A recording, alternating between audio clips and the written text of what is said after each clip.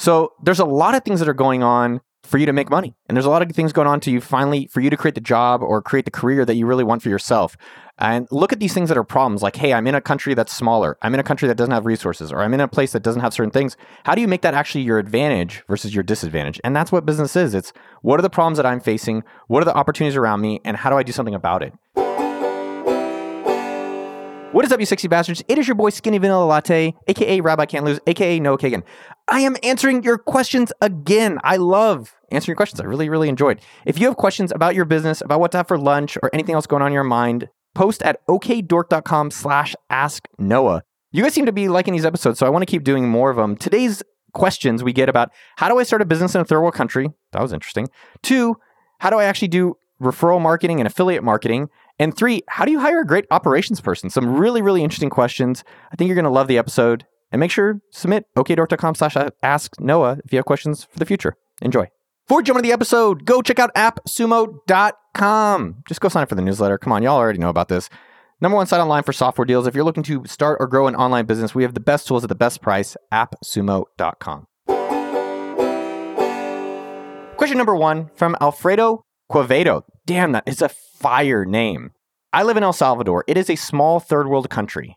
Opportunities here are limited. As an example, I want to make an online business, but PayPal or Stripe won't let me transfer good earned money to my bank account here. So this kind of thing gets in the way all the time. Now, the question is, where can I find a reliable business partner in the US that could be interested in the business ideas and be willing to help me out in any way to really build, sell, and deliver? I'm thinking of someone who could coach me and help me sort out things that are not available in my country. So George, who is our associate junior intern producer of the show, is saying he likes this question because we are lucky to be in the United States, even though I don't even know if George is allowed to be here. But he's kind of curious, if I had to start a business in a third world country, how would I do it? So there was a few different things coming from this question. 1, El Salvador. Shout out to the people in El Salvador. My best friend is El Salvadorian. Marty, what up, dog? Third world country, it's interesting because nowadays you literally don't know where anyone actually lives. Like, I think we have a guy in Australia. I'm just kidding. Damien, I know you're in Adelaide. I think Adelaide? You could be anywhere in the world. Now, a few different pieces of this question are really interesting. So how would I make a business in a third world country? But let's answer first your 2-part stuff. 1, PayPal or Stripe won't let me transfer good earned money to my bank account here. Hello, that sounds like opportunity. Calling, it's answering. You need to pick it up, Alfredo. So if you're not able to transfer money and other people are having that problem, that's a great thing to go solve. PayPal and Stripe didn't exist 10 years ago. Someone created it because they had their own problem. So can you figure out a banking solution? I know there's TransferWise.com. I know there's things with crypto. There's a lot of opportunity out there. And if you're having a problem getting your money from externally into internally, maybe you can solve that for other people. Now, the second thing that you're asking is, how do I find a reliable business partner? So I'm a little confused, though, because you want someone to build, sell, and deliver. So you want a coach or you want someone to just do the whole thing for you? 2 pieces with that. So if you're trying to find a business partner, you really have to think about it like finding a wife or husband and go on a lot of dates, right? And that will help you clarify what you actually want, what you really need, and then really find a partner that you're like, oh, thank God. And for me, it took me maybe 10 years to finally find Chad. And Chad is like a perfect complement. Like, we support each other. He's much more calm. He's much more analytical. He cares. He really wants me to be happy. And I do the same for him. And so that took me a lot of partners that didn't work out and trying a lot of things to finally get to that point. Now, to the ultimate question, how do you start a business in a third world country? Like, you have an advantage, right? You have an advantage that you are in El Salvador. So a few of the things that I'd be thinking about is, 1, are there other talented people in El Salvador around me that aren't making a lot of money that I can actually build an outsourcing or offshoring business, providing support to American or international companies that have more money? That'd be the first thing I would start looking at.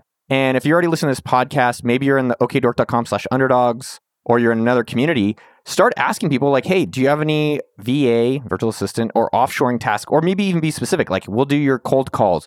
Like right now at AppSumo, let me give an example. We have 3 people full-time that we pay, and they're great, called LDRs. And their job is literally to go find prospects. So they go out and search the web for appsumo.com to find deals and software tools that we should list on AppSumo. That could totally be your business. So are there other companies that are looking for leads? Are there other companies that need their Yelp pages and all the review pages optimized? So I would try to go see, 1, is there talent I have around me that's not making a lot of money, which is what it sounds like, and turn that talent around because it's more affordable to get people in other countries to pay me for that talent. So that's one business I would go do personally. Number 2, you can always go and look at these online platforms like Fiverr and Upwork and other stuff like that. The challenge there is it's really hard to differentiate but it's good reps. It's sometimes with business, I really think you just got to put in the reps. You just got to go and shoot the shot a lot of times and get your basics down. But that's a great way. Like you can go and those sites have ways of paying you. A lot of the people that do those sites are all around the world. Number 3, I would try to think about what are businesses that are working in America that I could actually bring to my smaller country, right? Is there Uber already developed? Is there crypto already developed? Like even keep it stupider. Is there content that I could just repurpose in Spanish for El Salvadorians? Yeah. Or is there an export in El Salvador? So El Salvador, shout out, I know you got that good coffee. Is there stuff in El Salvador that you can then ship to other places? Like, hey, it's literally the best coffee in the world. You know, us stupid Americans are like, man, good coffee. Of course, we'll pay you more premium. So there's a lot of things that are going on for you to make money. And there's a lot of things going on to you finally, for you to create the job or create the career that you really want for yourself. And look at these things that are problems like, hey, I'm in a country that's smaller. I'm in a country that doesn't have resources, or I'm in a place that doesn't have certain things. How do you make that actually your advantage versus your disadvantage? And that's what business is. It's what are the problems that I'm facing? What are the opportunities around me? And how do I do something about it? When I was in college, I was an RA my senior year, and there was freshmen. And these freshmen were really, really talented, really, really capable. But as a freshman and sophomore, if you guys went to college, you know, it's kind of hard to get a real internship, real job. You like ask your cousin's neighbor's uncle, like, Shlomo, can I work at the shop? He's like, no, you can't do it. So you're like, shit, what do I do? And so for me, I was like, man, these people want to get into business school at Berkeley, where I went, and they need experience. So I was like, they're really talented, really smart, but they don't have a lot of experience per se. But what do they know? They know how to be college students. So I actually recruited a bunch of freshmen and I paid them. I think some was unpaid and some was paid. And I was like, hey, we're going to go to local businesses and do their marketing for them. And I'll do the sales. I'll go and sell it. And then you guys can go help deliver the marketing for them. And we actually ended up building, it's called HFG Consulting. It was one of my first companies. And that ended up turning into NinjaCard.com, which became a pretty profitable discount card business. Like I said, I like discounts. And so the point being, though, is that I actually just saw that there was really talented people that didn't have an opportunity, and I turned it around. And I think I would try to think the same thing with how do you have being in El Salvador an advantage for you that I can't even compete with? All right, question 2 from Leah Spasova, my ex-wife. It's just nicknames. It's our pet names. She's not my little ex-wife. She's in our Underdog Slack community. That's okdork.com/underdogs. If you're not in that group, it is a free group to support and help each other on your business journeys, get accountability, even get potential customers. Don't go pitching like crazy, but it's an awesome community to help you build your life. So okdork.com/underdogs. So her question was, as a non-marketer asking a potentially silly question, but... could having multiple marketers and affiliates be damaging or difficult for a business, especially when it comes to tracking who brought in what clients and buyers? Yeah, the answer is yes. Yeah. All right, next question.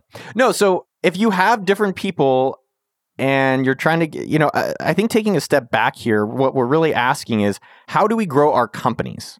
So Leah, I think, does love coaching. And the question is, how do you, encourage people to grow your business? So one of the number one ways that literally everyone, including ourselves at AppSumo.com, does not do really well is referrals. So instead of trying to do affiliates and paying other marketers initially, if you already have a customer base, the two stupidest number one-est things you should always do is, number one, ask those people in a very clear way, and I'll show you exactly how to do it for a referral.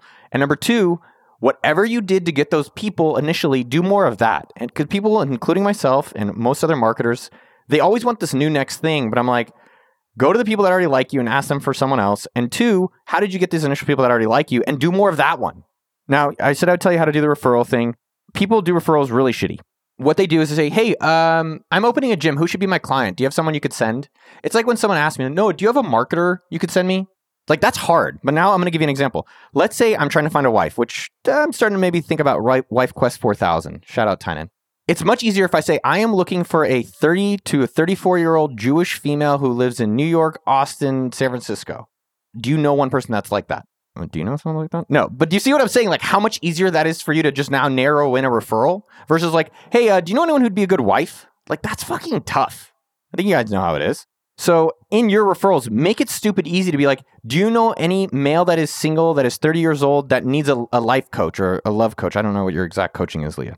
So I would be more specific at that. And then very important when you do referrals, if people send you anything, you've got to close the loop to reward the behavior. So definitely send them a gift, send them a note, send them a thank you. So many times people do referrals and it's like, all right, cool. Yeah. F you. I'm like, dude, thank them. Now, in terms of tracking, you're asking, can you track? Just track, use a spreadsheet, make it easier for them to submit. Maybe they submit it through a Google form. Maybe they use like a Bitly link or whatever links people are using to track nowadays. I think the thing with using multiple marketers and affiliates, what you really want to be mindful of is, do you have clear guidelines for people to behave? So at AppSumo.com, we have some people sometimes that are like doing crazy shit. And it's like, hey, we have clear guidelines so that you know what is the expected behavior. And I think that's helpful for people you work with as well. It sounds like with marketers and affiliates. So you don't want them damaging your business. So make that clear what they can behave. And you probably, if that's happening where they're damaging your business, need to reconsider your upfront filtering. So as you're processing these people, what is the areas you missed where they're being shady or not good players? And then in your upfront filtering, how do you be able to identify that earlier? Hope you're doing awesome, Leah. Thinking about you. Question 3, Henry Bellcaster. Damn, this episode has the best names of people I think we've ever done. Good job, George. George Banana. Hi, Noah. Hi. Who am I? Who are you?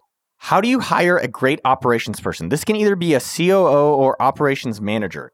And the anti-question, how do you hire the world's worst operation person? I don't think about the anti-question.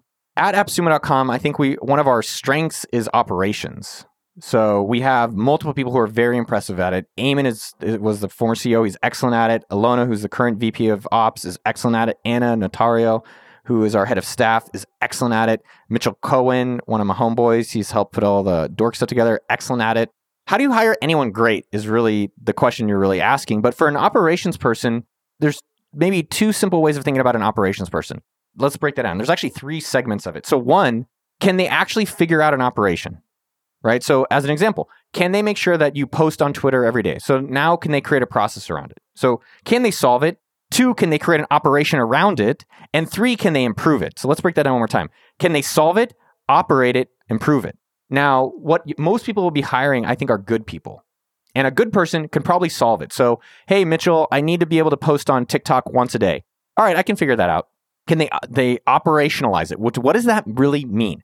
Can they create consistency so that you're not worrying if it's going to happen and you're not worried about the quality changing? Like, think about this. The most impressive thing about Starbucks is that it always tastes the fucking same no matter where you are in the world. That's why they do well. Coffee sucks. It just sucks. And I'm not even a coffee snob, even though I'm drinking Cometeer. This episode is sponsored by Cometeer. Click the affiliate link in the show notes. I'm just kidding. I don't even think we'll have it in the show notes, but it is really good. Shout out Cometeer. Now, most people do 1 and 2 okay. So they'll figure out how to post on TikTok each day, and they will be able to make a checklist on a Google Doc or spreadsheet and be able to do that. Now, what you're really looking for, what the difference between good and great is the third part, which is if you go away for a week or 2, is your TikTok channel actually going to be better? Now, what does that mean? Did the person bring you some stats and analytics that said, hey, I've noticed you're posting this specific type of content, and these are the ones that do, so let's do more of that. Or do they say, hey, I even did some extra videos for you. So now if you come back in a week, it's going to be even better than when you left it. And I think when we're hiring people, the problem that we all fall into is we're hiring people that are going to sustain things and maintain things, but not improve things. And that's okay. Sometimes you need someone to just maintain it. But if you're looking for great, you're looking for someone that can actually improve it while sustaining it over a long period of time. Now the question is, well, how do I find them? And then how do I filter them to find, the best person?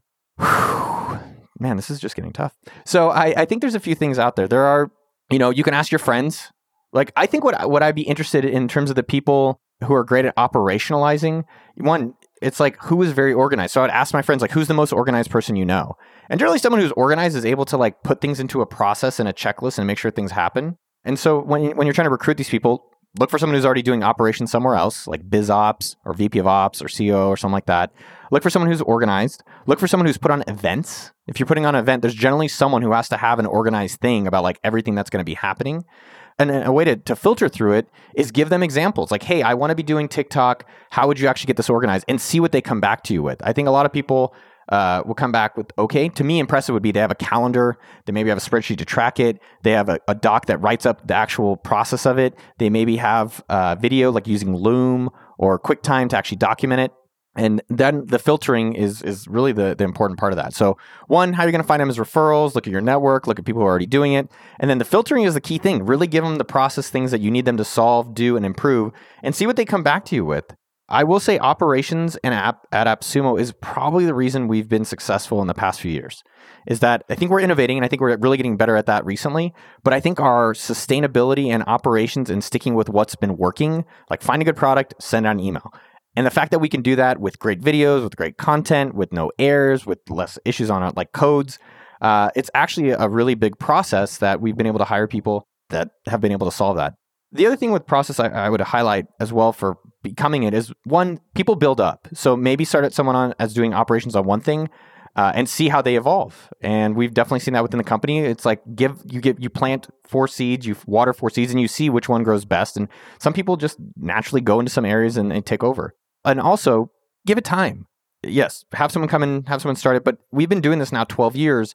And so processes evolve. So be kind to yourself. I think that's a message I've been saying to myself a lot this year, is that as you're doing this stuff, be kind to yourself and not so hard about it. And lastly, I would say with operations with AppSumo specifically is, what lane do you want them to be operating in? So what do I mean by that? Some people be clear on this. This has been something we've talked a lot about at AppSumo, which is some people have a COO that runs like a very specific department. Like they run customer support and they run maybe operations of like marketing or customer success. And so that is a COO, which is great. Now, another thing there could be Alona, who's the VP of Ops at AppSumo. She is the day-to-day CEO of the company. So she is empowered in her lane to do anything that's necessary within the week to improve the business. And that is our relationship. And so there's a book I think she was reading called CXO. I think the book is called Startup CXO, A Field Guide to Scaling Up Your Company. Alona's really liked this, so it's a book that's on my list that I will be checking out. That was a lot in the operations side. I think it's one of these roles that is not utilized enough in businesses. It's a role that's not super developed, like, head of revenue, chief revenue officer. It's kind of new roles that maybe they had different titles before, but are extremely valuable. And I've noticed for myself in my own career that I'm a broad brushstroke person where, like, yes, I can do the details. Yes, I can organize it, but I do really, really well finding someone like a Mitchell where, at the end of the day, I'm like, hey, I want to have a sumo charity bike ride. Here's my dreams of how I certain parts I need to have happen. Can you help make it happen? And not everyone's great at that.